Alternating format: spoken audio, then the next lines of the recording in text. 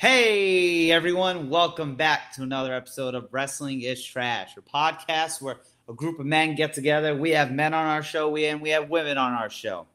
We get together, talk professional wrestling, we talk sports entertainment, because as we make it known on here, there's a difference. We get together, we talk the good, the bad, the ugly, talk about what we would do better, what we think they're doing good, how we would book a territory. And as I say every week, and I mean that, if I was going to book a territory, the two guys who I have with me every week here are two of the guys I would have right there with me. You know what I mean? We'd be the perfect combination of Tony Khan, hyped up from his Double or Nothing interview, to the Vince McMahon miserableness. Together, we would just run the world.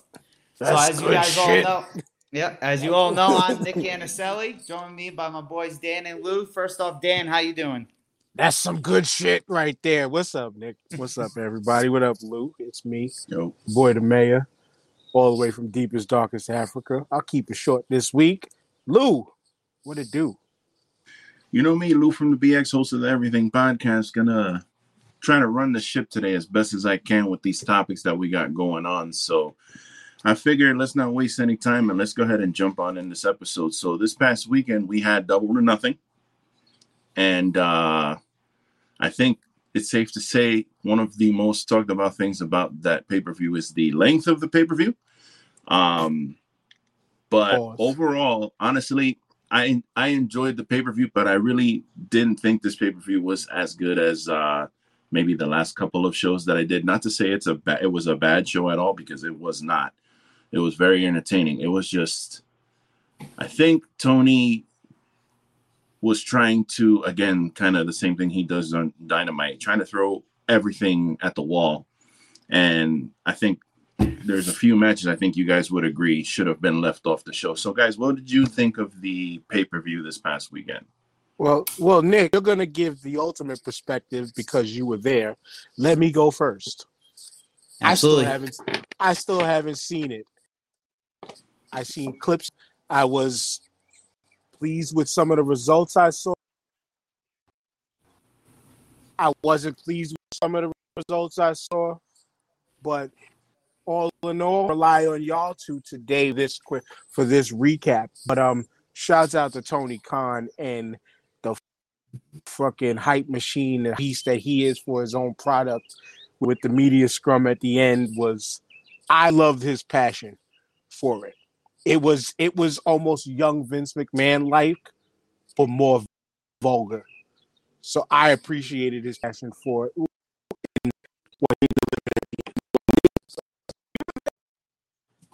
So give us the perspectives that you can first look there, then we'll give it back to Lou to go even further. So in regards to the talk of just everything for the weekend, waiting to get in line, and pretty much from Saturday night till pretty much his entrance, all everyone talked about until the pay-per-view is MJF.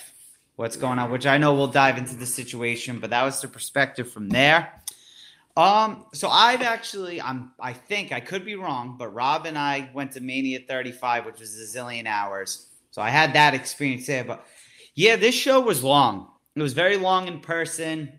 And it was my first AEW show, which was a blast. It was awesome because I was tired from my excitement of live reactions and everything like that, seeing all these people. Luckily, I did have a distraction. Like, I'll be real, during like the trios match, like I was watching it with Sammy and all them, and even Kyle and Darby, I was watching it, but in my phone, I had the Celtics game on at the same time. But kind of like what you were saying, Lou, to kind of sim on two things right there, and I saw this on a tweet.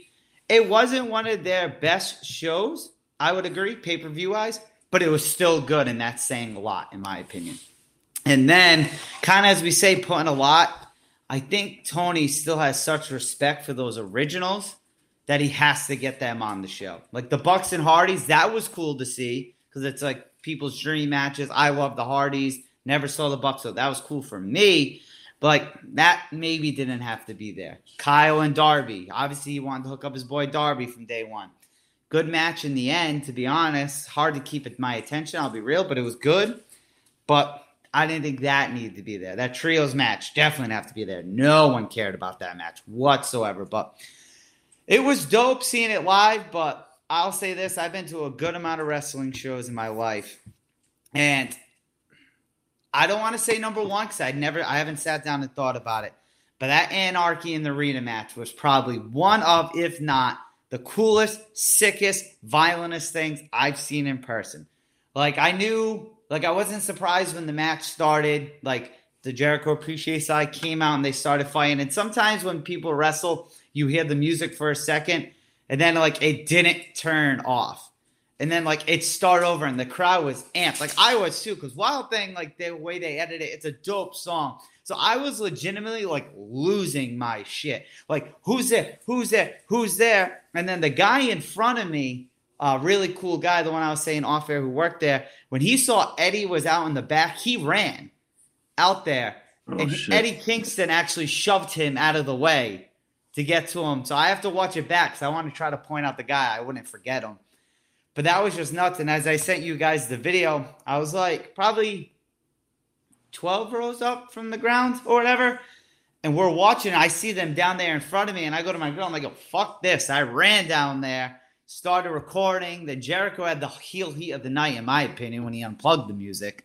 Yeah. But that was just hands down sick. And then when Eddie came out, like looking like half dead, essentially, like just everything, like that's something, even though it was so violent, like if I needed to get someone into wrestling, especially AD, I'd be like, hey, watch this. Like you won't see this every week, but like that was sick. To the point, now granted the game at that point, the Celtics game was kind of like a runaway. In my head, I was like, yo, fuck that game.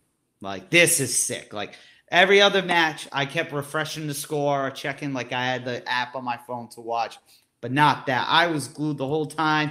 Like, I looked that way. Santana Ortiz is jumping over a ladder. Bryan Danielson's beating him up here. Then he's in the ring. Like, that was hands down the coolest thing ever. Yeah, actually, I'll probably say that was probably the coolest thing I've seen live because I was losing my shit the whole time. And that was after the back-to-back matches that I said didn't have to be on the show. That woke me up because then that triple threat tag match, even though I think we'll talk about that, I didn't like that outcome personally. Right. Still a dope match. And then CM botch, as we can probably say from that match. He had a few spots, but he did. I gave him credit when it went off air. He said, remind me to never do a buckshot lariat again. I was like, good enough for me. And it was dope to see him win it. Overall, I had a great time. Great show. Definitely recommend everyone to try to go to an AEW show who loves professional wrestling at some point because you will get your money's worth. I think that's my rant. I'll probably say more. Oh, and wrestling fans, please wear deodorant and shower before your shows. There was a gentleman behind me who was very nice, and I'm not saying who we talk about this because we make jokes, but gentleman behind me was very nice, and we interacted throughout the show because he was very cool. But my man, every time he sat down, I smelled muss. And we've all been in arenas, the seats aren't that close, so please shower and do all of that, regardless what the temperature is in Las Vegas, Nevada. Please shower and try to, present yourself a little bit. But yeah, so back to you, Lou, though. Yeah, this ain't no goddamn PSA or anything, but it's like there's already enough stigma on wrestling fans. We're all fat nerds who live in our mother's basements and we don't do anything but watch wrestling. So it's bad enough we already have that stigma. Don't go to these shows with no deodorant on, no Axe. In this day and age that you could go to Walmart for $2 and get you a little deodorant and a little Axe spray and put that shit on and take it with you to these shows. Don't be that guy. So everything that you just said there was basically everything we wanted to cover. I do have notes here, but they're not in any kind of order. But I will say this, since Dan said he didn't get to watch the whole show. And Lou, let me say this too. Like Nick fucking said, man, wash your funky asses, put some damn deodorant on. Like Lou just said it. You could get the little travel cans. Now, I know in Vegas, the little travel cans are probably $10. You got $10 if you in Vegas for an event. Yeah, it's very important. This is broke ass me talking. But wash your ass because plenty of women are online talking about you funky little incels. Trust me. And wash your backs too. My girl. Wash your backs too. There's a lot of you motherfuckers not washing your backs. You get in the shower and you wash your arms and your face, but you ain't washing your back. Yo, wash your back, your lower back. Motherfuckers. I'm 6 foot 330, and I get that washcloth behind my back like this. Bro, I got a There's loofah. no excuses, you fat motherfuckers. I got a loofah attached to like this plastic stick. That shit is like this long, and I got that. I clean everywhere, bro. Everywhere. That's it. So that's it. I'm sorry. I had to. It's all good. So we do have these notes here. We're not done talking about this pay-per-view yet, but what I did want to say was that Nick said basically his match of the night was Anarchy in the Arena, and I have to agree. Like I said, Dan said he didn't get to watch the whole show. I don't know if you did see some clips of Anarchy in the Arena, but if I had to tell you to watch one thing in full from beginning to end, you should watch that because it was bugged out. Because remember last week when we talked about that show, I shit on that. I shit on this match. I was like, I don't really care. Like, I don't know. They're going to fight. They're going to beat each other up. Yay. I don't really give a shit. And when the match started and they started playing the music and, you know, Moxley came out and then everybody started coming out from, you know, each of their sections. So I was like, oh, okay, this is kind of cool. And then like, it was funny because it's like the same thing happened to me. I'm sitting there watching it, kind of looking at my phone, kind of looking at the TV. And I'm like, why the fuck is the music still playing? Like, what the fuck is going on? The music is still playing and these people are beating the shit out of each other still. So they did like New Jack when Eddie came out with that gas can and he poured that, when he came out with that, because the thing is, I don't know if you got to watch the pre-show. Eddie cut a promo where with a bottle of whiskey. I think it was a bottle of Jack Daniels, and he cut this promo, and he was talking about how like he's drinking now because Chris Jericho drove him to drink, and he's trying to keep his demons at bay, and he doesn't know what he's gonna. He cut basically a New Jack promo, is what he did. He cut a New Jack promo. He was basically saying, "What? Come and see what New Jack do." And when he came out all bloody with that look on his face and with that gas can, I was like, please God, I really, really hope that nobody gets lit on fire. Because Joey Janela just had a whole fucking accident where he lit his leg on fire like a dumbass and they couldn't put it out in time. So I was like, bro, I know they want to go for something here, but please God, I hope nobody fucking lights anything on fire because I could see it going south. So thank God they didn't. And they just used it as an angle to kind of get Brian and Eddie a little heat there. So I was happy to see no fire, even though I know a lot of people probably wanted to see fire. But that match, the main event, even though, yes, CM Punk did botch the buckshot lariat, I really enjoyed that match. I enjoyed that outcome. That was honestly the only outcome I was able to get right, I think. Because I think I was basically wrong about everything else except for Jade. We all knew Jade was going to win. That match ended up being fucking terrible too. And I'm sorry to say that because I'm not a wrestler, but that match sucked. Darby and Kyle O'Reilly, as much as I enjoyed that match, that was like a Rampage main event. Why was it on the pay-per-view? I felt like it could have headlined Rampage this next week. They didn't need to have it on the show. And they added that shit on the pre-show. It was like, oh, and we're adding Darby Allin and Kyle O'Reilly. I was like, oh my God, another match? Like, it was nuts. So that goddamn intergender trio three-way match, that should have been on the pre-show. That should have been a pre-show match, and that should have had pre-show should have had 3 matches, and they could have done those took 3 matches off the show and put them shits on the fucking pre-show because it was just way too much. Yeah, and the one thing I want to say, I kind of mentioned it in the group chat, and it's because I care and because I know the potential in it. And the only person I can blame is TK, but obviously it's a lot easier said than done. Is that man really needs to work on his booking of how he does the women's division. The reason I say that is because I think regardless going into the pay-per-view, we as fans have, this is my bathroom break match. Like we do, right? Now, Jade and Anna went on very early, so like kind of wasn't needed then, right? But it just sucks because the second they announced that it's for the TBS title, like everyone got up and left. Right now, granted, they were back by the end of the match and all that, but still the fact like they got up and left. And I was like, yo, like, come on, man. Like, Jade's like that kind of girl right now. You know what I mean? Like my girl never actually saw Jade, like actually until then, and she's like, wow, like this girl's ripped, like she, you know what I mean, like that. And then then when it came to the AEW women's match, the same thing. And it's like, yo, like you kind of got two big names there, maybe because a lot of people who don't, I think, appreciate the art of the sport, like care about Deeb maybe as much. But that crowd definitely got hyped for that one. Don't get me wrong. You know what I mean? But it was just like, like why are you guys getting up again? And then even with the Owen Hart finals, you have the face of your women's division with Britt Baker, who had a live performance. Ruby Soho, which since that night I still have that damn theme song stuck in my head. I'm so sick of that song. I love Rancid. Yeah. And I can't listen to that song anymore. I skip it every time it pops up. It's like, I can't listen to this now.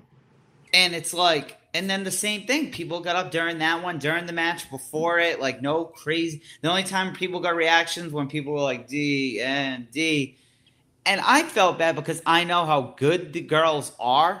You know what I mean? And like, but it's just like, and I know it's a booking thing, and I'll always say it's a young company, but they have the talent to have people want to stay. And the comparison I said, I hate comparing the two companies. I literally do. And but if you're at a WWE show, pay-per-view, and Sasha Banks is getting ready to come out, or even Becky, Charlotte, people aren't using that as their bathroom break. They're staying there when that hype video comes. And the only person you can discredit for that is Tony Khan. I'm glad you landed on that point there, because if you want to say I'm taking the heat off my boy, if you're calling him my boy, hey, do that. This is a fan problem because the fans aren't invested in these women. Now, where the booking issue comes in, because I did hear about it going into, was the setup for Anna Jay versus Jade Cargill, which ultimately, from what I got to see, it ultimately was just a vehicle to get Athena in that ring. Yeah. If you get what I'm saying. It was they used that as a vehicle to get her in the ring and give Jade more on the job experience, because yes, though she's approaching very close to that 40-0 mark, she is still as green as her outfits. And she is rapidly getting better. But so yeah, all right, you know what? I'll give it about 40. I'll give it 40% booking, 60% fans, because the 40% is the company needs to find more ways to market them to make the fans want to be invested. Yep. Yeah. And I was just last point, Lou, and you got it.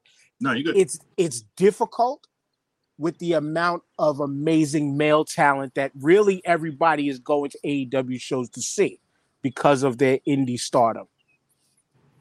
Yeah, I mean, I felt bad for Jade because she seemed pretty happy in the post-media scrum. Like, she seemed pretty excited and happy with her match. And I felt bad for Anna Jay, too, because before the pay-per-view, I think it was on Friday or Saturday, Anna Jay put a tweet out saying, man, you guys, something about, I don't know word for word, but she basically I remember seeing that, too. These people on Twitter were shitting on her for having this match, and she basically was like, all right, I'm gonna prove y'all wrong. And unfortunately, I don't think she really proved anybody too wrong during that match, because there wasn't really anything to write home about. So I feel bad for her because I do like her, but Jade seems pretty unfazed by it all, which, I mean, she should be. She's still champion and she's undefeated. So yeah, one question I have about that is, like, how are you booking Jade? Like, how are you getting this belt off of her to get her into the women's championship? Because eventually that's going to happen. So like, yeah, are you beating Jade? Is she retiring the belt? Is she doing? I think you're gonna beat her. I think, but the one thing to kind of add to it that I don't like that they do. And WWE guilty as well as probably all these other companies as well too. But I personally hate, because the answer is going to be Jade. Someone's going to beat her. But they bring in these new women talent who have that credibility kind of name because they were somewhere else before, and they beat them. So it's like, who are you going to build up for Jade? You know what I mean? Because I don't think they'll end that belt personally. But, like, I think we can agree. I thought Ruby's moment was going to be Sunday. Because she already lost to Britt, and then now she loses again. So it's like, man, you build Ruby up barely, and now it's like, man, what credibility is this girl having? But run over a point you just made, though. Not to run over a point. I don't want you to speed too past it. When you mentioned how they bring in new talent and they tend to always lose in the beginning, that's kind of generally what happens almost historically in wrestling to a point. It's either you kind of lose on your way in, you lose on your way out. And yes, I can say that we've been expecting more, especially we keep mentioning Soho, as y'all are sick of the song. I'm not, because I love her. Ruby, I don't listen to Ruby, you know, but I'm saying, but it's it goes back to what you said, Nick. It's the booking issue. They need to just find better ways to put these women in positions for us to be invested in them. And that's literally, it really just boils down to that. Yeah. I thought I had more to say, but it really just, it boils down to they need to find ways to make people invested. And they don't do the same thing on the men's side as far as bringing in the new guy and making them lose, because those stars are just too big that they've brought in, you know, coming over from the WWE side, obviously. Yeah, Lou, before you go, the one thing I do want, whoever beats Jade, personally, I want it to be an AEW, like, homegrown talent. Be Statlander. You know, unless, yeah, like someone like her, like she got a pop when she and that's the only person, Lou, to be totally honest with you. Nobody else. That's the only person, because no one else. Though we did speak on here a few episodes back that the AEW women's division has improved some since its inception, they don't have anybody that feels, looks, or seems as credible as Statlander, Soho, and your AEW Women's Champion, with the exception of, you know, obviously we know Sheeta's back in Japan, I think. Serena Deeb, I don't think they're going to waste their time with her at that, because she needs to be world champion eventually. You get what I'm saying? All the rest of them are lower mid-card type talent. And I hate to say that. Yeah. Unless we see what they do with Athena when they get her rolling. Well, Dad's here. The godfather of the show is here. I don't know how long he's been waiting. I just saw arms, but we got to take a pause in the conversation. A rare appearance from the Godfather, my military father, the man, the myth, the king, I guess, as his shirt says. He just bought his kid a guitar. Two of them, Mr. B-Rob. What up, homie? Man, a whole bunch of nothing. I heard Athena being spoken into existence, and I was just like, I had to talk about that. Oh, yeah. All right, so sorry, Lou, continue. Sexy. Nah, I was just saying that, Rob, we're talking about, basically we're talking about the women's booking and how the outcomes of the pay-per-view came, like especially Jade and Ruby and all that. So for me, one thing I want to say about Ruby is that, like, what I don't understand about the way they're kind of booking her is, she's Ruby can wrestle. Like, Ruby can wrestle. I don't know why they keep, like, ragdolling her every match, and then she gets a roll-up win. You know, like, she's like Ricky Morton. Basically, she just gets beat up the whole match.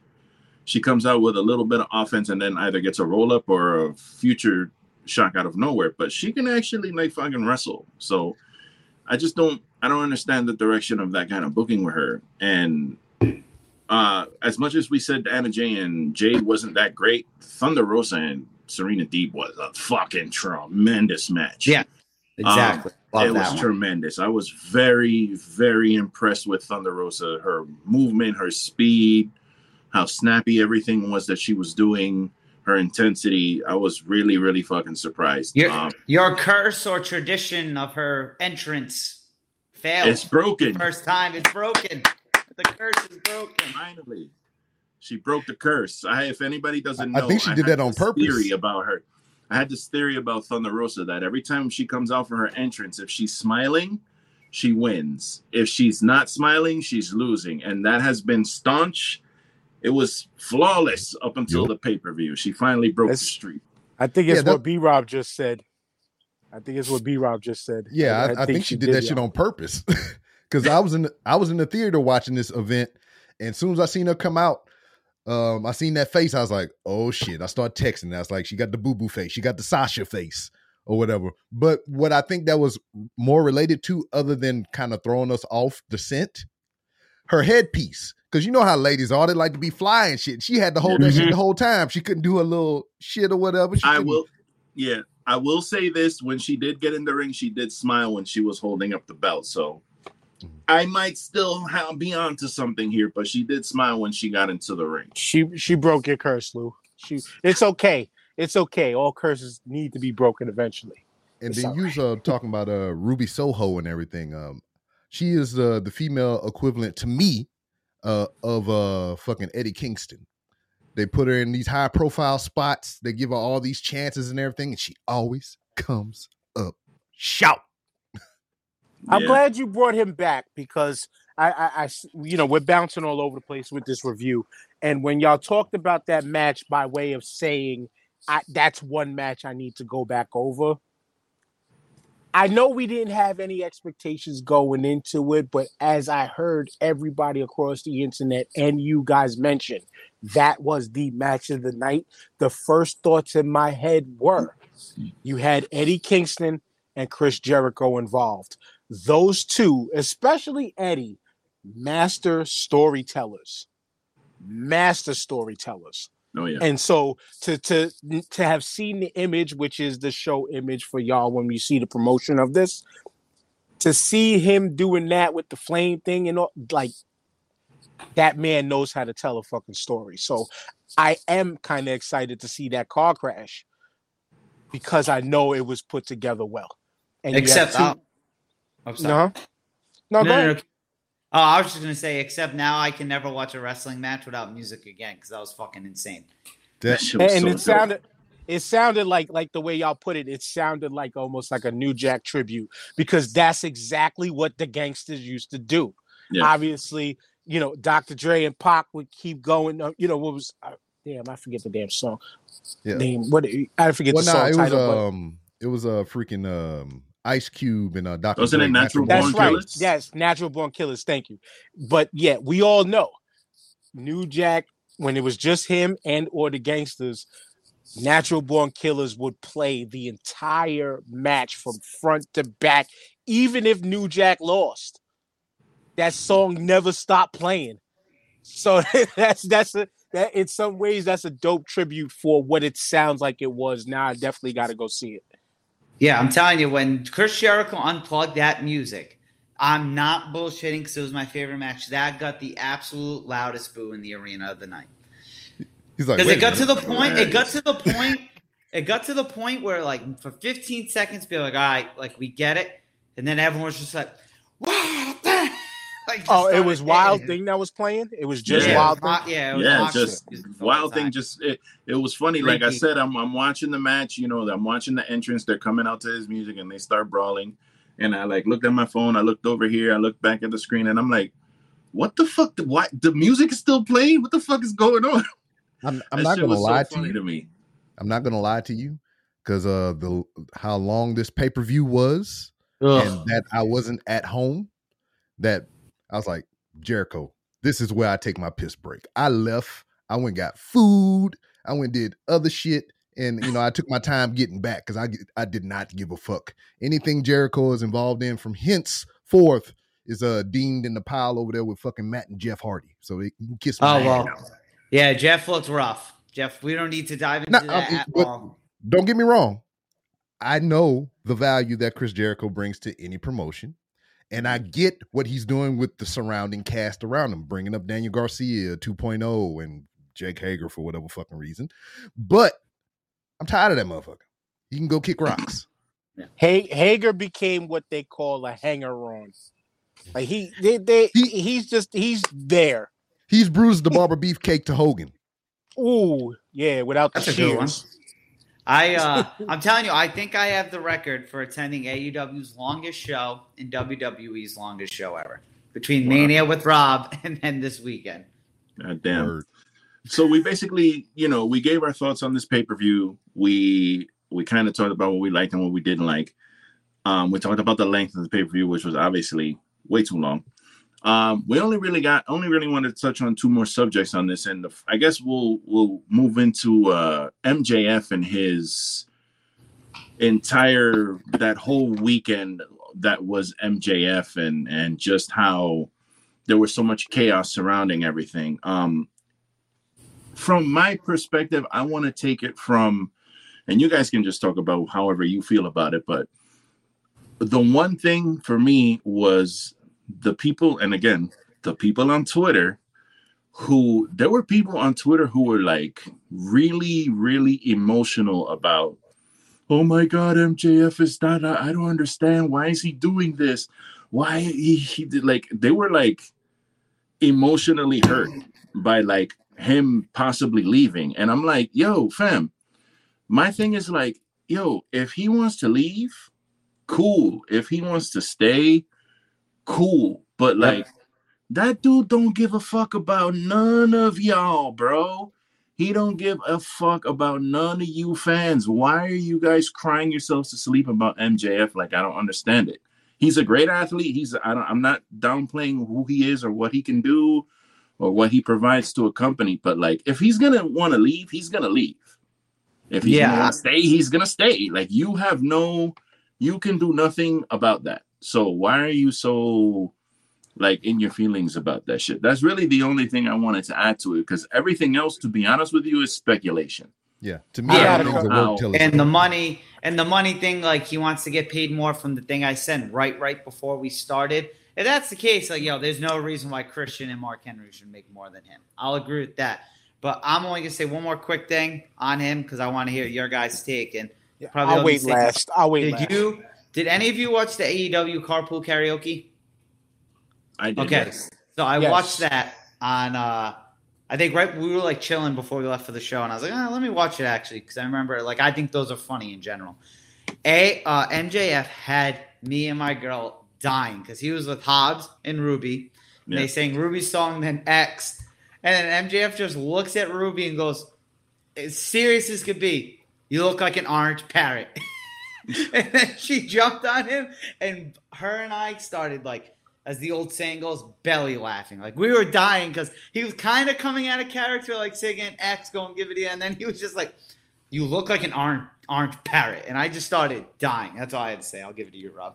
Yeah, before Rob goes, though, I did watch that thing. And the one thing about that Carpool Karaoke thing was, so they sang Ruby Soho, and then Willie Hobbs put on that DMX song, Stop, Drop, Shut Him Down, Open. So they started rapping it. They started rapping it from the beginning. And I was listening to it, and I was like, oh, we're about to get into the chorus. And I was like, I want to see somebody say it. And they cut that shit right off, right before the fucking first word. Like, I was like, God damn it, bro. That still don't mean we're friends. I gotta see that unedited footage. I want to see MJF say the fucking N-word. I know he fucking was singing that shit in the car. He knows. That still don't mean we're friends. He knows better. Mm-hmm. But the stuff with MJF, before y'all roll on, it's a work till it's not. To me, that's how I see anything with professional wrestling. That's how I see it, or whatever. Especially if it's public to all of us. I mean, it's a work till it's not. That's just how I view it and everything. Because I mean, what they do back there behind the scenes, it's none of my fucking business. I don't care. Mm-hmm. But it's a work till it's not. And my point of view behind all of this was, number one, this is why, as we talked about, some of y'all people who think y'all are newsbreakers out there need to just chill the fuck out and be a fan and let it play out. Like I said in the group chat. That's the trope. Oh, like I said in the group chat. I think all he did was just go stay at a different hotel. and said fuck them. Right? But in essence, though, in like a reality kind of thing, and thinking sports fan that I am, that display of trepidation proved his value to the company. And what you shared, Nick, with that the screenshot of the tweet, that yes, this guy makes this much more money than him, that all these people make much more money than him, which, to be honest with you, rightfully so, because those people, those men and women that do make more money than him, made things possible in the business for him to be in existence. They busted their ass for years and put the sport of professional wrestling. They helped put it on the map. So they've earned these big deals. But him and this whole flex just proved to AEW his value and his worth, because that shit quote unquote shut down wrestling internet until it came out. And you got to think, one thing I just thought of, probably as we were speaking, that dude probably just signed his original contract when he was a nobody. Mm-hmm.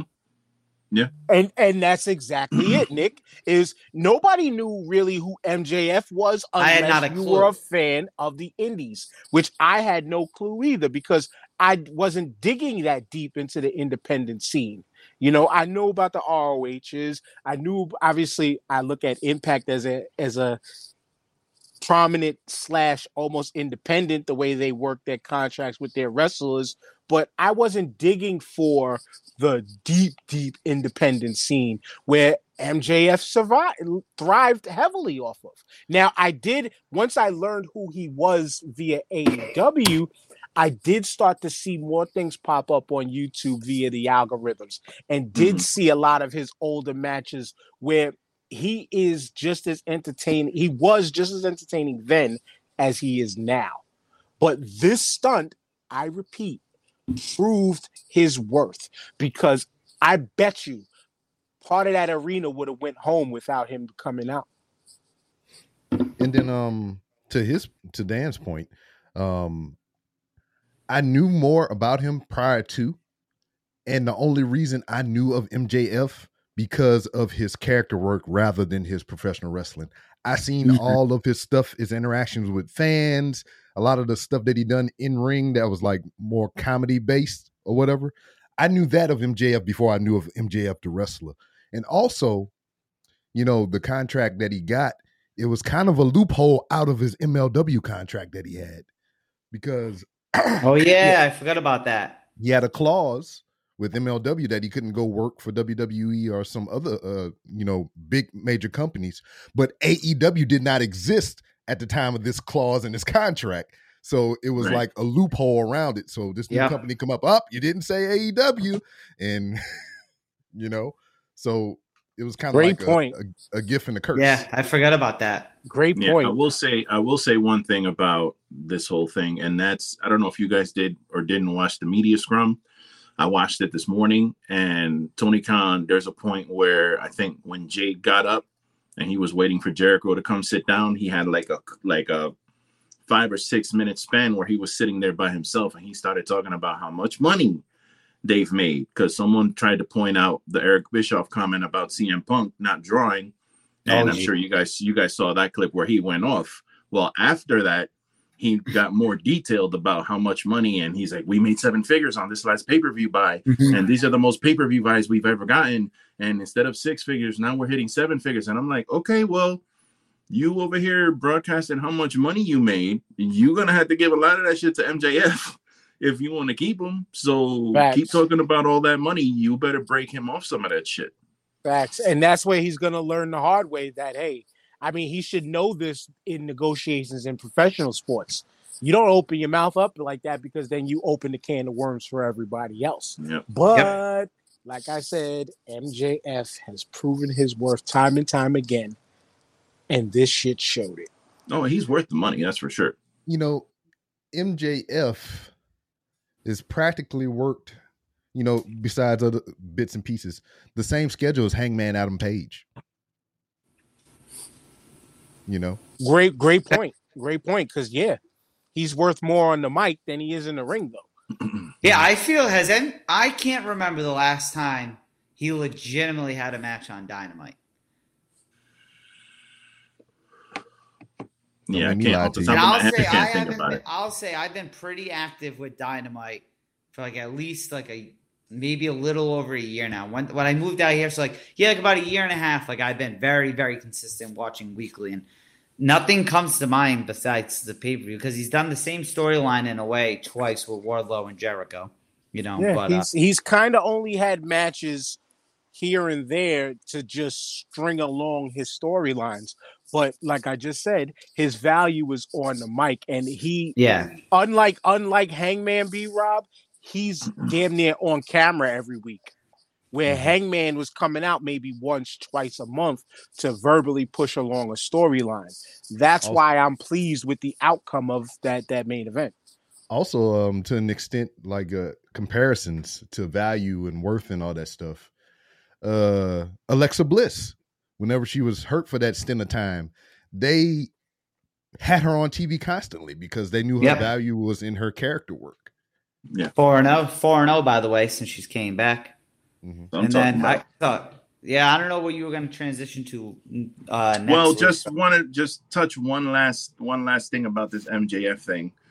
So, when the match with Wardlow, was he buried, or was he a very professional employee? Because honestly, I know that the word on the street is that he showed up right before the match, and when the match was over, he immediately bounced. I'm okay with that because right now he's having an issue with his money and he's trying to figure things out. So I'm cool with that. But he went out there and he fucking performed. He went out there. He got the crowd whipped up. He got them all hating him. He took an extra second or two to come out when his music hit, so nobody really fucking knew what was going on. He went out there. He sold like $1 million. He took all those power bombs. He did the whole spot with the stretcher and the fucking neck brace. And I mean, he proved the point, Lou. Yeah, he proved the point of what a lot of the veterans that have been talking about Sasha and Naomi and what they felt that they should have done. You still go out, you still do your work, and then you go do what you got to do afterwards. Yeah. John Moxley. Moxley. They made WWE. He did everything he asked.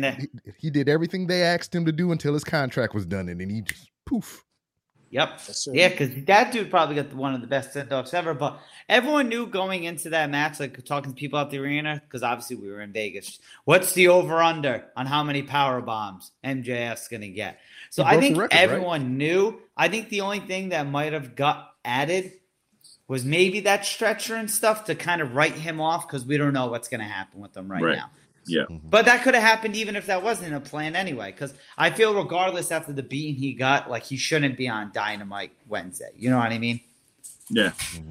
And people saying that he's buried, like that was the only outcome that could have happened. What were you expecting, him and Wardlow to go out there and have a fucking Mr. Perfect and like Paul Orndorff match? Like they weren't going to go out there and have some fucking technical showcase. Like Wardlow was finna beat his ass. That's all that was gonna happen. Yeah, they were looking for a Meltzer 5-star. Yeah, so what was needed for that story. What I figured we could wrap up here with is we have a new AEW World Champion, and I think all of us last week were unanimous in saying we thought CM Punk was going to be winning. And my question now is, who is next for CM Punk? The fan favorite is Eddie Kingston, but I think that's not soon, but it's going to be like later on or whatever, because it's just like seed laden all the way this whole time. Like when Punk make those Twitter comments, like big shout outs to you and you fuck Eddie Kingston and you are good, Kingston, right? You know, and all this other shit, you know, cutting the promos in front of a live crowd. Like I respect everybody in the back except for Eddie Kingston, but everybody in the back is awesome. I think Adam Cole. Baby?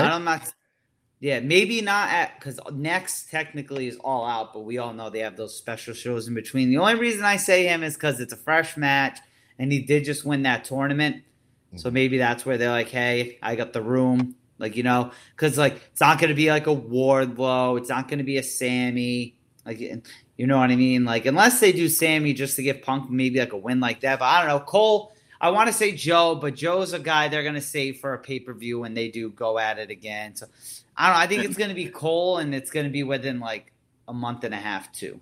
And then also they got the promotional flyer floating around with Punk versus Mox for the title.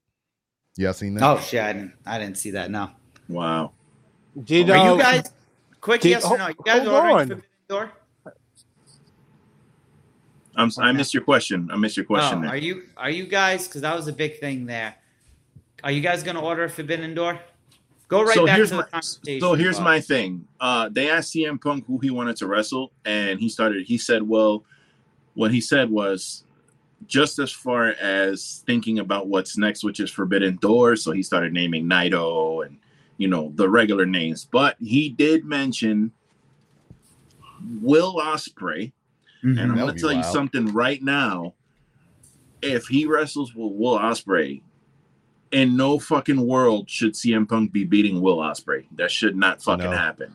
No, in no fucking way. So I want to see that match, but I don't because there's no fucking way, bro.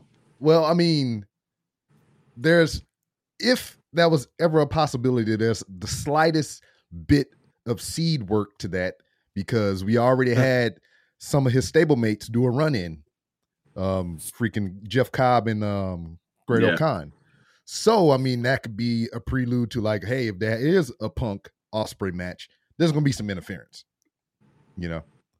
So, but the money match, if there was a crossover promotional match with New Japan and motherfucking AEW and CM Punk is in it, it's got to be Kenta, right?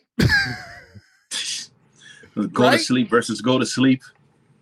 They do like the old spot like Kane and Big Show used to always do. They always try to choke slam each other, but these two try to go to sleep each other. They're just going to be trying to knee each other in the head.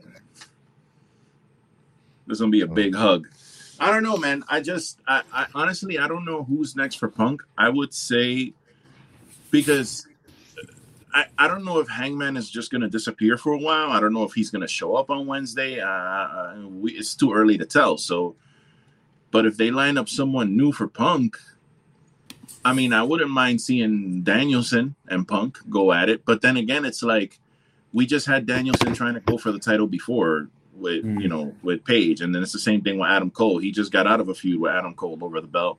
Now he gets the feud with CM Punk over the belt. So the good thing about AEW is that they got those standings. So all they got to do is look at the records and see, okay, well, this guy's got the most wins. He's fucking next. So it's kind of an easy way to write shit.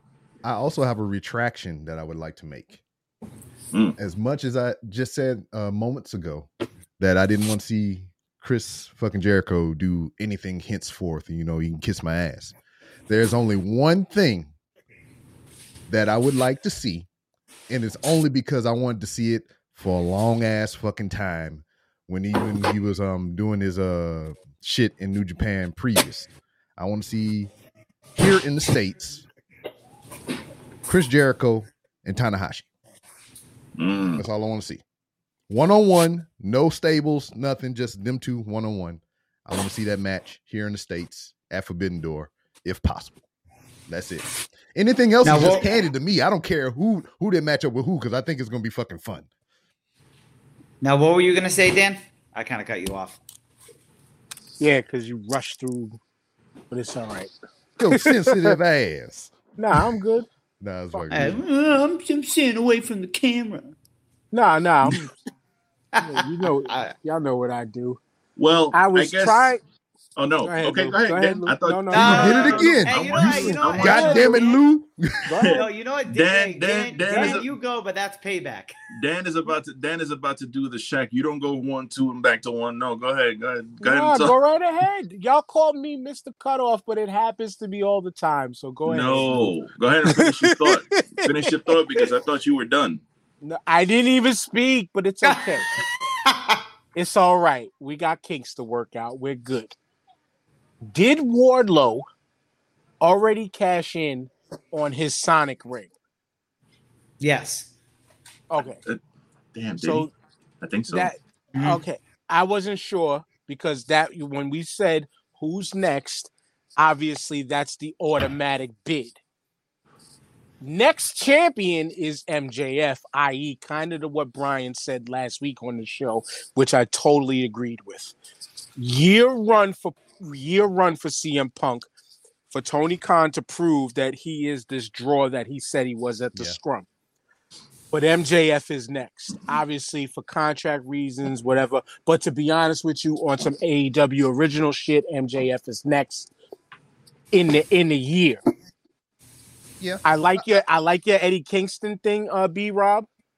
Give that midway, and slow, and like they've been doing, slowly build that show by show, month by month, but don't feed it to us just yet. Wait for like the end of the year pay-per-view. Yeah, and before go ahead. Now, before the contract stuff even came up with MJF, I thought that's where they would go with Punk and MJF, because that story is not even resolved either, because he got those 2 questionable wins over Punk. But, it seemed to me logically that if they would go anywhere with a new champion, it would be MJF. Well, and they did it too with those matches, because there was build, but not a serious one. They kind of felt like teasers for the future. And we already know AEW, quote unquote, long-term booking, they do great storytelling. It's going to work eventually, but it's going to work with perfect timing with 2024 CM Punk. Next year's 23. We got time. Lead him into the new contract as champion, even though I do still think MJF is a guy that doesn't really need to hold the championship. But Ric Flair didn't need to hold championships either, yet he held all of them. Mm-hmm. Because guys like that, you want to strap the rocket on eventually. So, but for next up to Lou's question, it doesn't even matter, to be honest with you. Yeah. I'm about that year build. Then they haven't updated their rankings yet. They still have the one up there as of May 25th. But other than CM Punk at number 1, next right after him is Jon Moxley. Ooh. Mm-hmm. Hell yeah. So since Punk is now the champion, Moxley is in the number 1 spot for the next contender. There you go. Yeah, that's the good thing about the ranking system. Your stories basically write themselves, which is fantastic. Yeah. And just think about this as well. Since Punk is out of the number 1 spot, it moves everybody up a peg. So this is the ranking as of right now. I don't know who number 5 would be because they don't have a spread below number 5. But Moxley is number 1. Adam Cole is number 3. I mean, not number 3, number 2. Jay Lethal is number 3. And Tony Nese is number 4. And you know what? Really, you know what I actually would like? What I would like is within that year build a flip-flop and Miro come back. I would like to see Miro come back and finally get what's rightfully his. People were asking about that for the pay-per-view too. Like, would that be his premier return? Right. And then I need Miro back big time. I really do. Yeah. I love because he got a lot of big dudes. A lot of big dudes are now eating lovely right now. Come on, bro. Miro and Lee is there now. Miro Samoa versus Joe. Lee. Come on, man. You got to give me that match. The only thing that I want, for 2 reasons. I want ROH to get their own shit, just like a programming thing or even a YouTube show or something, so they can have their own complete roster. Which is happening. I know it is, because I do not believe that this dude would have acquired this whole fucking company, done all that he's done thus far for this not to be in the works. Right. Exactly. It's happening by way of what Jay Lethal and Samoa Joe are doing right now, plus with working in Mercedes Martinez everybody's getting upset that she's doing it in dark, but everybody should be thankful that they're putting on ROH stuff to keep ROH in everybody's mind. Well, except I was kind of surprised at the show when Joe didn't come out with his ROH title.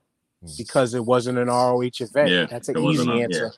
Well, I mean, but when you're promoting it and you own that, you're going to take that out with you. Yeah, and I was okay with that because it kind of like you didn't want anything to kind of overshadow the fact that you're in the Owen Hart tournament itself. Right. So the title, brand new belts. He wasn't defending the title. So it's like, I mean, it was okay. I felt it was all right for him to not come out with it. You know what I'm saying? And then the second thing, kind of along the lines of what y'all kind of, poking at, I want them off of AEW TV so people could shut the fuck up about, well, why are they showing ROH people on AEW? This is AEW, not ROH. It's the same fucking company. That's first your off, teammates. Yeah. You're thinking about your teammates right now. Well, I mean, and other people too. It's just I asked load of other people too, and I just don't understand that way of thinking, because it's just like these people have jobs now because of this, and it shouldn't fucking matter how many belts you got on the fucking television. I mean, I don't know. People view things differently because people want to be entertained and want storylines and all this other bullshit. I just want fucking wrestling. I don't care what the hell's going on. I want to see motherfuckers wrestle. I am a wrestling fan. You've storylines and the other stuff is the sprinkler. It's the sprinkles on the cupcake and shit or whatever. But I want to see the fucking wrestling. I'm killing myself trying to watch all of goddamn Best of Super Juniors right now before the third when the final come up, because I don't want no goddamn spoilers. I'm literally sitting here in my bed with my iPad up because I bought a mini because I'm reading comic books now. So nice. I got my big iPad here playing Best of Super Juniors, and I'm looking up the fucking stats and points and shit on my little iPad mini and shit. It's just like I want all the wrestling. I want all the smoke, goddammit. We know you by now, B. Robin. Unfortunately, the storyline is what carries to the wrestling action that you want to see. Yeah, I know. And to be honest with you, to keep people like myself invested and others, you do need tight storyline. Yeah, again, this is why we complain the way we do about the WWE, because the WWE has been throwing shit at the window. Here, eat this shit sandwich too, and you're going to like it, which some of the shit sandwiches have actually not been shit. They've been, at least ham and cheese, pretty decent, but you Turkey need the story. Yeah, you need the story to work. You need the story.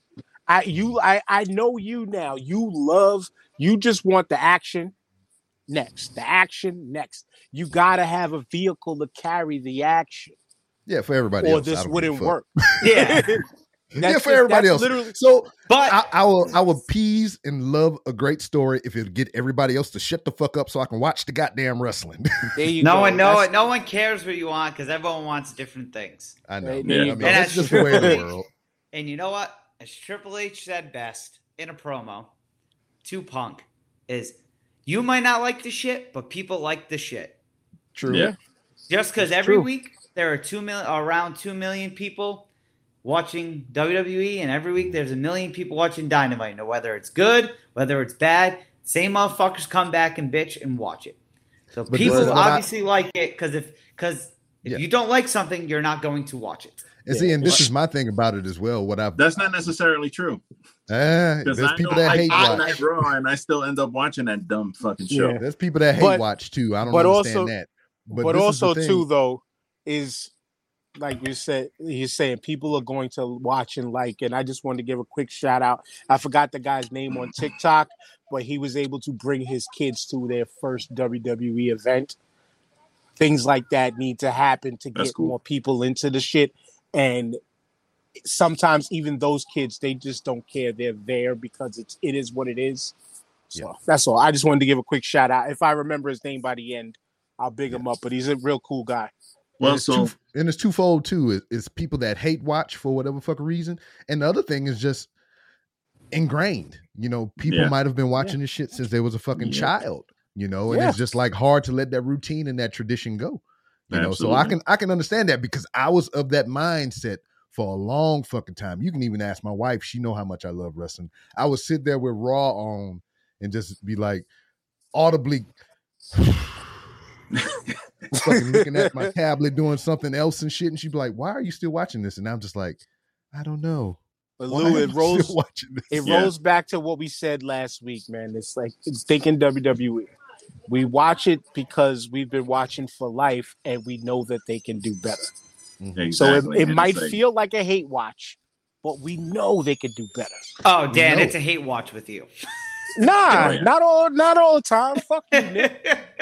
So I think we're basically treading directly into the next topic, which is we've talked about AEW enough. Now we could talk about some real wrestling with some WWE. We got a pay-per-view coming up on Sunday. Yes. We got the Hell in a Cell pay-per-view coming up this Sunday. And this card, now again, this Monday or yesterday, we did have a go-away show yesterday for Raw, but we're still missing the go-away SmackDown show. So this card can still change, and there can be some matches added to it because, to be honest with you, these are all Raw matches on this card. I don't know if you guys noticed that. All Raw. No SmackDown fucking matches on this card yet. So unless they're going to add 3 matches to this thing from SmackDown, or I don't know. Why, right? You know why? No, I don't actually. I want to take a stab real quick. Because the cell is red. It's wrong. Oh. I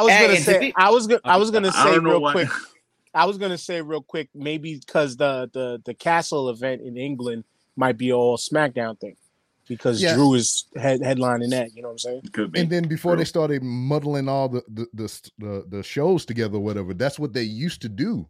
One pay-per-view would be Raw exclusive, and the next pay-per-view would be SmackDown exclusive, and then they would. Which I like that. I used to like that because I'll be honest, as I would like to think, because maybe one of the few who tries to keep up and watch weekly. I think for some of these matches, like as we said, like with Backlash, I think this could be one that could end up being like kind of decent. Because I think we can all agree Seth and Cody, regardless of outcome, is going to probably be decent, right? They've been doing very good with their storytelling. I don't know. I think this one's going to be low-key decent. I'm not going in with expectations. I've learned my lesson with them a long time ago. Look, I'm going to tell you like this. I'm looking at this card, and I have no high hopes for this show. I'm not impressed. Besides Seth and Cody. Go through the card, Lou. WrestleMania Backlash was the card itself didn't really have a great build, but we were like, you know what? We'll see what happens. We didn't completely shit on it. I don't want to sit here and completely shit on this either because I don't want to like be that guy, but we got 6 matches here, and I don't know if they're in any kind of order, but we have the Raw Women's Championship match, Bianca, Becky, and Asuka. That should be okay. We have Cody and Seth in the Hell in a Cell. Okay. Austin Theory versus Ali for the U.S. title. That has potential. Yeah, that has potential. Almost an MVP versus Bobby Lashley. Yeah. Ezekiel versus Kevin Owens. Comical. And the Judgment Day versus the Bull Live Club, which is Finn Balor, AJ, and Liv Morgan. Now, this is the problem. We've seen this pay-per-view the last 3 months already on TV. Mm-hmm. We've seen all these matches already, aside from the fact that they're going to be in a Hell in a Cell, Cody and Seth. And obviously, Asuka just came back. But they just beat Asuka 2 times in the past 2 weeks already. She's looking up at the fucking lights already. Bring her back. She's getting the Ruby Soho treatment. Just comes back and she's already looking at the lights. And it's like, this is the problem. Like, it's just the booking in this company is bugging me out. Like, they're doing things that, like, I can't even understand why they're doing it. So this past Raw, we had the first 2 hours were decent. It wasn't horrible. Like, the first 2 hours of Raw were pretty good. The last hour, they had 2 things in the last hour. They had Bobby Ashley. There I go again. They had Bobby Lashley with this confrontation, and then they had Riddle and Shinsuke versus the Usos. The other 40 minutes of that hour were packages, commercials, and what happened earlier on Raw. Like, fam, that's who's sitting and watching this shit. Like, I can't. Like, I can't do it. Like, you have. But you do it. But I do it anyway. I do it anyway because I'm on a wrestling podcast and I want to be able to talk about. Hey man, I'm on a wrestling podcast and I don't do that shit. It's just I want to be. You're on a wrestling podcast and half the show don't watch half the shit. I love it because I listen every week. Shout outs to RBR, greatest wrestling podcast in the world. What? Because I can't wait. I can't wait. Hey, Rob, you hosted on this thing, and I got the password. I'm about to cash in one day and just join an episode. Fuck it, come on. Hey, I'm here. Fuck it, I wouldn't. I wouldn't do that because I wouldn't do that because that's unprofessional. But yes, we're bouncing around. We're bouncing around. Can we get through the card, please? Yeah, I don't know. I mean, I went over the. I gave us the 6 matches. I don't know if you guys want to go match by match and kind of give your thoughts, but I mean. I think the big thing is, do we think Cody takes his first L? And if he does, is that fine? No, and it's not happening. He's going 3-0, and that's it. It should. And it's funny. It's funny because usually, WWE, there's one thing they love is 50-50 booking. And I was very surprised when Cody won the second match. And just looking at the way they have Cody on the bus now. They have Cody on the face of every poster for the pay-per-views now. He's in the signature. It's Cody. He's doing all the commercials. So I can honestly see them giving Cody the next win because Seth losing, it's not going to hurt him, bro. Seth Rollins is phenomenal.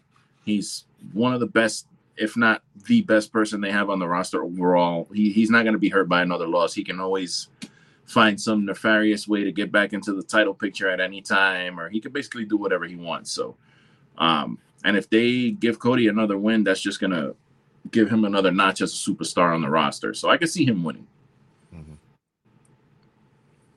Because if they wanted him to lose, they should have did that like early, just to get it out of the way, because I mean, that's the only thing that puts a lot of pressure on the superstar is do those undefeated streaks and shit or whatever. Because it's just like, oh, you don't want him to lose to this guy. Oh, you don't want to lose to this guy. So who is he going to fucking lose to, So, yeah, and I like to get those shits out of the way real quick and just, they can just build from there. And Hell in a Cell is built to close chapters. So yeah, this is in battle rap terms. Seth Rollins is getting 30'd. He's getting 3-0'd, Nick. Yeah, because it doesn't make no sense. I could see this going on for a long time. Like the match itself, the feud's ending Sunday, but yeah. I could see this being a very long match because Seth and Cody historically, wherever they are, have long matches, and Hell in a Cell historically are long matches. No, yeah. I'm actually off on Sunday too, so I'm going to be able to sit here with my feet up and watch this pay-per-view on the cock, as the kids say. Yeah, right after Stand and Deliver Saturday. Oh yeah. I didn't even know there was a pay-per-view Saturday. Yeah, I'll have to watch. I do that. I've completely fallen off of NXT. I can't do same. it. Yeah, I can't do it. Yeah, I'm not watching that shit at all. I just check in for my Nikita Lyons updates, and other than that, I can't deal with that show. Magita Lyons. Somebody called her Fidel Astro. That's a good one. I saw that shit and I spit my drink out. That's forget Magita. Fidel Astro is perfect. Big ass Hussein. All right, honestly, guys, I know we're not doing justice to this pay-per-view or anything, but is there any one of these matches that you specifically, besides the one we already talked about, kind of want to touch on? Because I can see Ezekiel versus Kevin Owens being at least entertaining, because I'm entertained by like the angle. Like I really am. Like I'm finding humor in the whole Ezekiel thing. I just wish, like, as my brain works when I think of these, when I see these angles, I just wish they would go the extra mile and record like vignettes with like why haven't they had Elias put on a fake beard and come out as Elias yet with a guitar? Like, why haven't they done that shit yet? That would be dope. To be honest, how easy would that be? Just put a beard on him, put his old outfit on, let him come out, do a song, then run into the back, take the beard off, and take all the shit off, and come out as Ezekiel. Like, because I want to see if they try to pull off a twin running. That's what I want to see. If anything out of that, I want a doppelganger. Yeah. Damian Sandow. Yeah, that's what I said that too. That would be so dope. Hell, dude, no lie, shaved. If you took Ezekiel, if he had a short haircut, he would look like LA Knight. It really is. Put the beard on LA Knight in a wig, and we got you. I don't know. I think regardless, I'd laugh because of the effort. I think it would be funny. But I think the Judgment Day match is randomly going to be decent. But I think overall, the sleeper match, even though I Obviously, no build. Probably Ali in theory, though. I think that has potential to be good. Yeah, that'll probably be a real good match. You know, Ali's got something to prove, and he's a tremendous athlete. As much as I dislike Austin Theory's personality, he's definitely talented, and he knows what he's doing. He's very clean and crisp also, so could be a good match. But overall, man, this show, I don't know. I'm going to watch it, obviously, because I love the torture, but I think that'll be the second best match of the night just because of who's involved. But other than that, yeah, kind of like WrestleMania, run it back. There's no true. I'm gonna watch just like everybody else, but there's no true interest in anything. And to be honest with you, I don't give a shit about Judgment Day. Like I'm tired of these little dark ass groups. Like, and the thing about the dark ass group thing is because and again, Nick, you can say whatever after this. Because it's WWE trying to be kid-friendly, kid-based, and all of that nowadays, the darkness aspect from them, the way that everything is running with all of their programs now, it just doesn't fit right now. If they were in AEW, it would work. Only because of House of Black, Death Triangle. Yeah. There's matches for that. There's matchups and just in name. It's just I tried to start caring about Edge again in this comeback. I did until this, and then I stopped caring about him again. Yeah, and the thing about Judgment Day too is that, like, the perfect example, I'm gonna jump off right what you said. House of Black and Judgment Day. Obviously, everybody's comparing them, but like, a few weeks ago or a month ago when Damian Priest had that match with AJ and AJ gets rolled out of the ring and then purple lights come on and Damian Priest is just staring into the camera with purple lights on his face and the match ended. Like, that's some really goofy ass cartoony shit. Like, that shit wasn't suspenseful. It didn't do anything to elevate the match in any way. It did nothing for anything. Now, when you look at the House of Black and they come out with their entrances and they got their faces painted in unison, like for the pay-per-view, when they are very dark and their vignettes are dark, and it's I'm not gonna say it's scary because I'm not sitting there scared watching the shit, but you could tell that it's very dark and it's like genuine. When you look at stuff that Judgment Day's doing with Edge and he does that fake laugh and the maniacal like big-eyed thing, and it just comes off like second rate, and I can't I try to like it, but I can't. There's only one reason why I'm going to kind of invest in it. It's because I know, and it's very obvious, Edge is trying to make other people. He's doing the vet job of trying to make other people. Yeah. Yes, exactly. And that's why I'm investing in it, because I like the people in the group. You're investing in this because your girl is there. My girl is there too in Rhea, but she's not in the group. She's not in the group. But Liv is in this match. She's in the Bull Liv club. Right. Also, yeah. That is not why. I don't live in the 90s, in the 80s. Like I don't Dan, either. And I can learn to like things. It's 2022, Nick. I'm here. Also, not that brain. Also, that's why you watch. Hey, that's why you watch the episode outside, so you can tell them to get off your lawn. Also, if you ever listened, look at all that grass. If you ever listened to the Edge and Christian podcast, the two people that's in this group, he talked about all the time on this fucking podcast that he wanted to work with them, and that's what he's doing. He's giving back. That's it. And there's nothing wrong with that. Give back, because that's at the age and the stage that a lot of these veterans are. That's exactly what you are supposed to do. You're supposed to give back. So you're supposed to. So finally, about that, does Finn Balor turn on the Bull Liv Club and join Judgment Day? Because Edge has been teasing a new member of this group every single day for like the past 3 weeks. He's been teasing on Twitter new members of the group. So he did the Rock's daughter. yeah, that was funny. Chomp. I think the theory of Ciampa coming out with them I think that's going to be it because he's clearly been off TV for a very long time. Yeah. So they're probably repackaging him. They probably dyed his beard or maybe trimmed it down fought last night. Okay, well, I didn't know. So there could be a seed. Go ahead, B-Rob.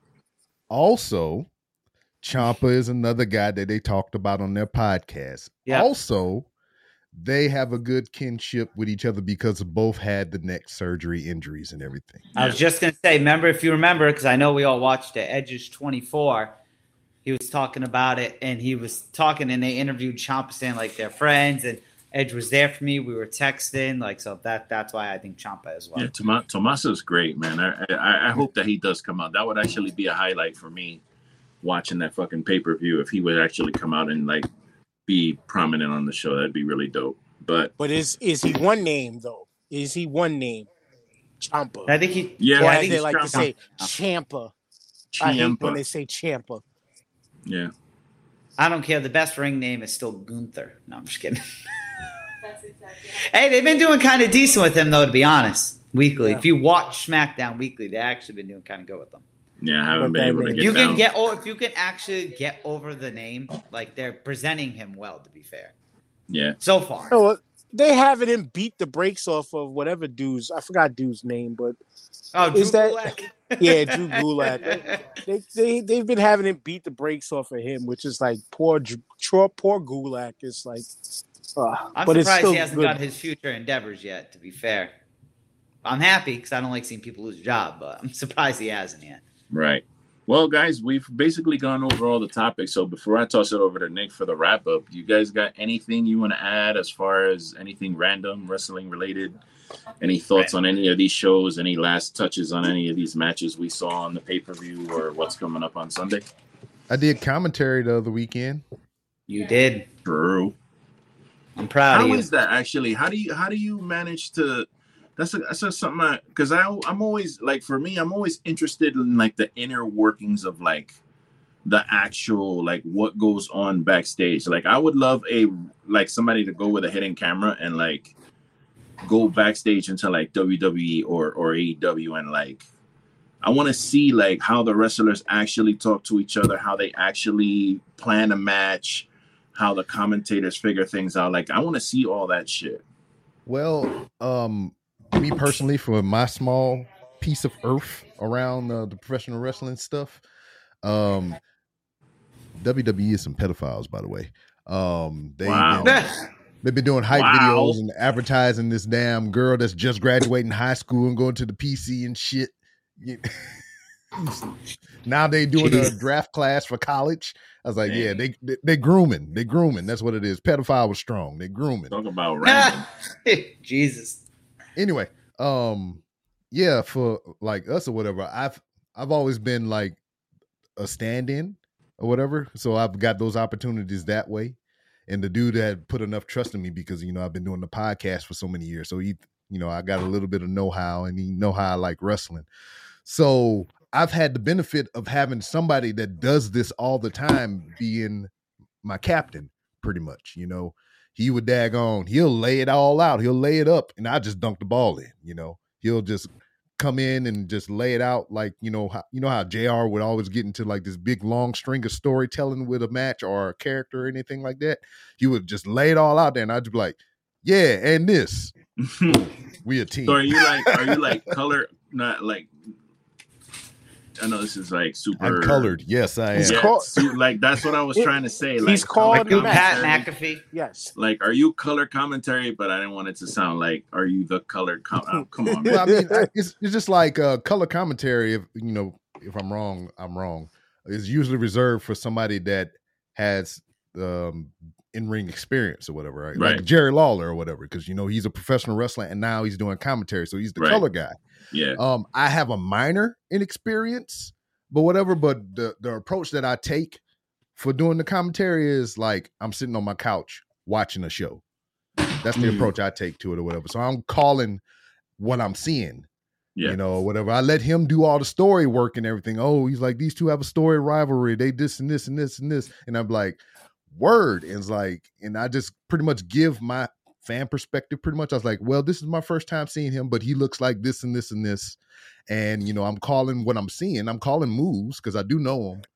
And it's just like I'm giving my commentary of, you know, the match that I'm watching it pretty much or whatever. So I don't know what my role would be, but I'm just aiding and adding a little, you know, flair to what this guy's laying out. Rob getting too goddamn big. He gonna end up on goddamn Raw on the fucking commentary team. Heck yeah. You know, as we speak, there's some NXT is playing, and I know somebody backstage on the production team. There it is. And I'm just like, I'm picking this dude's brain right now. It's just like, hey man, tell me things. Matter of fact, he didn't do it tonight. I'm fucking with him though. I told him if Grayson Waller ever came out, I need to know that you're working backstage. I need you to make the lights blink on and off real quick so I know you're here. But he didn't do it. Grayson Waller is on my screen right now and the lights did not come on and off. And I appreciate that you get these opportunities. Like I sit back and I'll admit in slight jealousy, but more joy for you because people actually reach out and give and not give you earn your opportunities, but people reach out and call out on you with your experience, for your experience, and give you that leg up. And I just want to continue to see you run with it.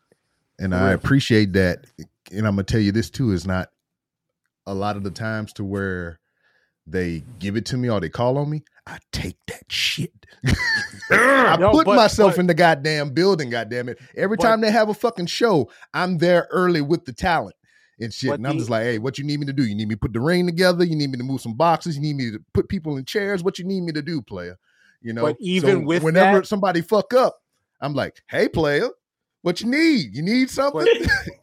But even with that, they still need to afford you the opportunity to do so, and you capitalize. They need to afford you the opportunity. You capitalize, and you keep killing it. That's all. Also, since day one of just podcasting in general, my main goal is to, like you said, get on, and then when I get on, I'm bringing the squad with me. That's the whole thing about me doing podcasting or whatever. I mean, people will know me.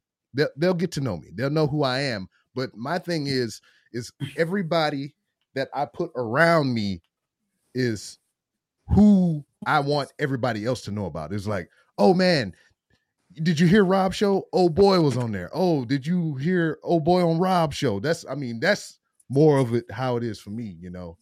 So that's just Sunday, Saturday, I got a movie role.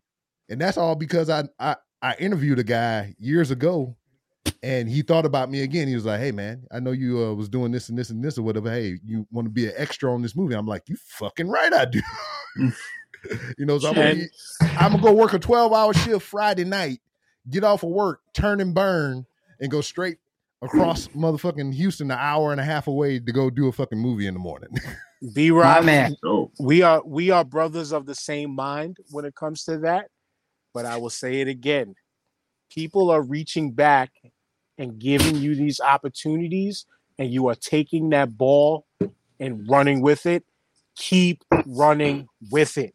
It's all I keep preaching to you, man. I appreciate keep running with it. For real. I appreciate that. And speaking of running shit, we need to run not Grayson Waller, fucking Von Wagner out of the goddamn building. Yes. Get that guy out of here. So I was trying to I was talking earlier to my cousin, and because he was telling me he's watching NXT on Hulu, and I was like, no, don't watch it on there because they edit that shit. Watch it on Peacock. Watch Raw on Hulu.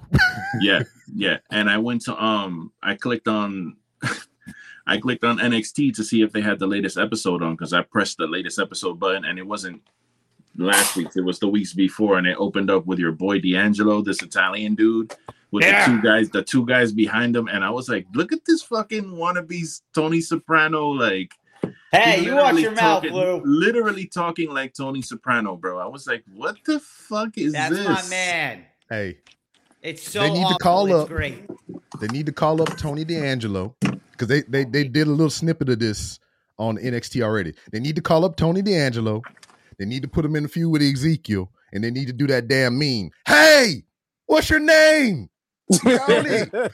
Fuck you, Tony. What's your name? Ezekiel. Fuck you, Ezekiel. That would be amazing. Oh my God, they need to call on my man Big Vito, call Lil Nunzio, and give him the full-blooded Italian run. I love those dudes I love those dudes so much in ECW, man. Side note, fucking best. Side note, man, Big Vito is actually cool as shit and very interactive with his fans on the internet, especially on Twitter. So if you follow him, that dude he legitimately shows love. For real. Cool. That's legit. I like that. Well, Nick, it's on you to give us a little wrap up here.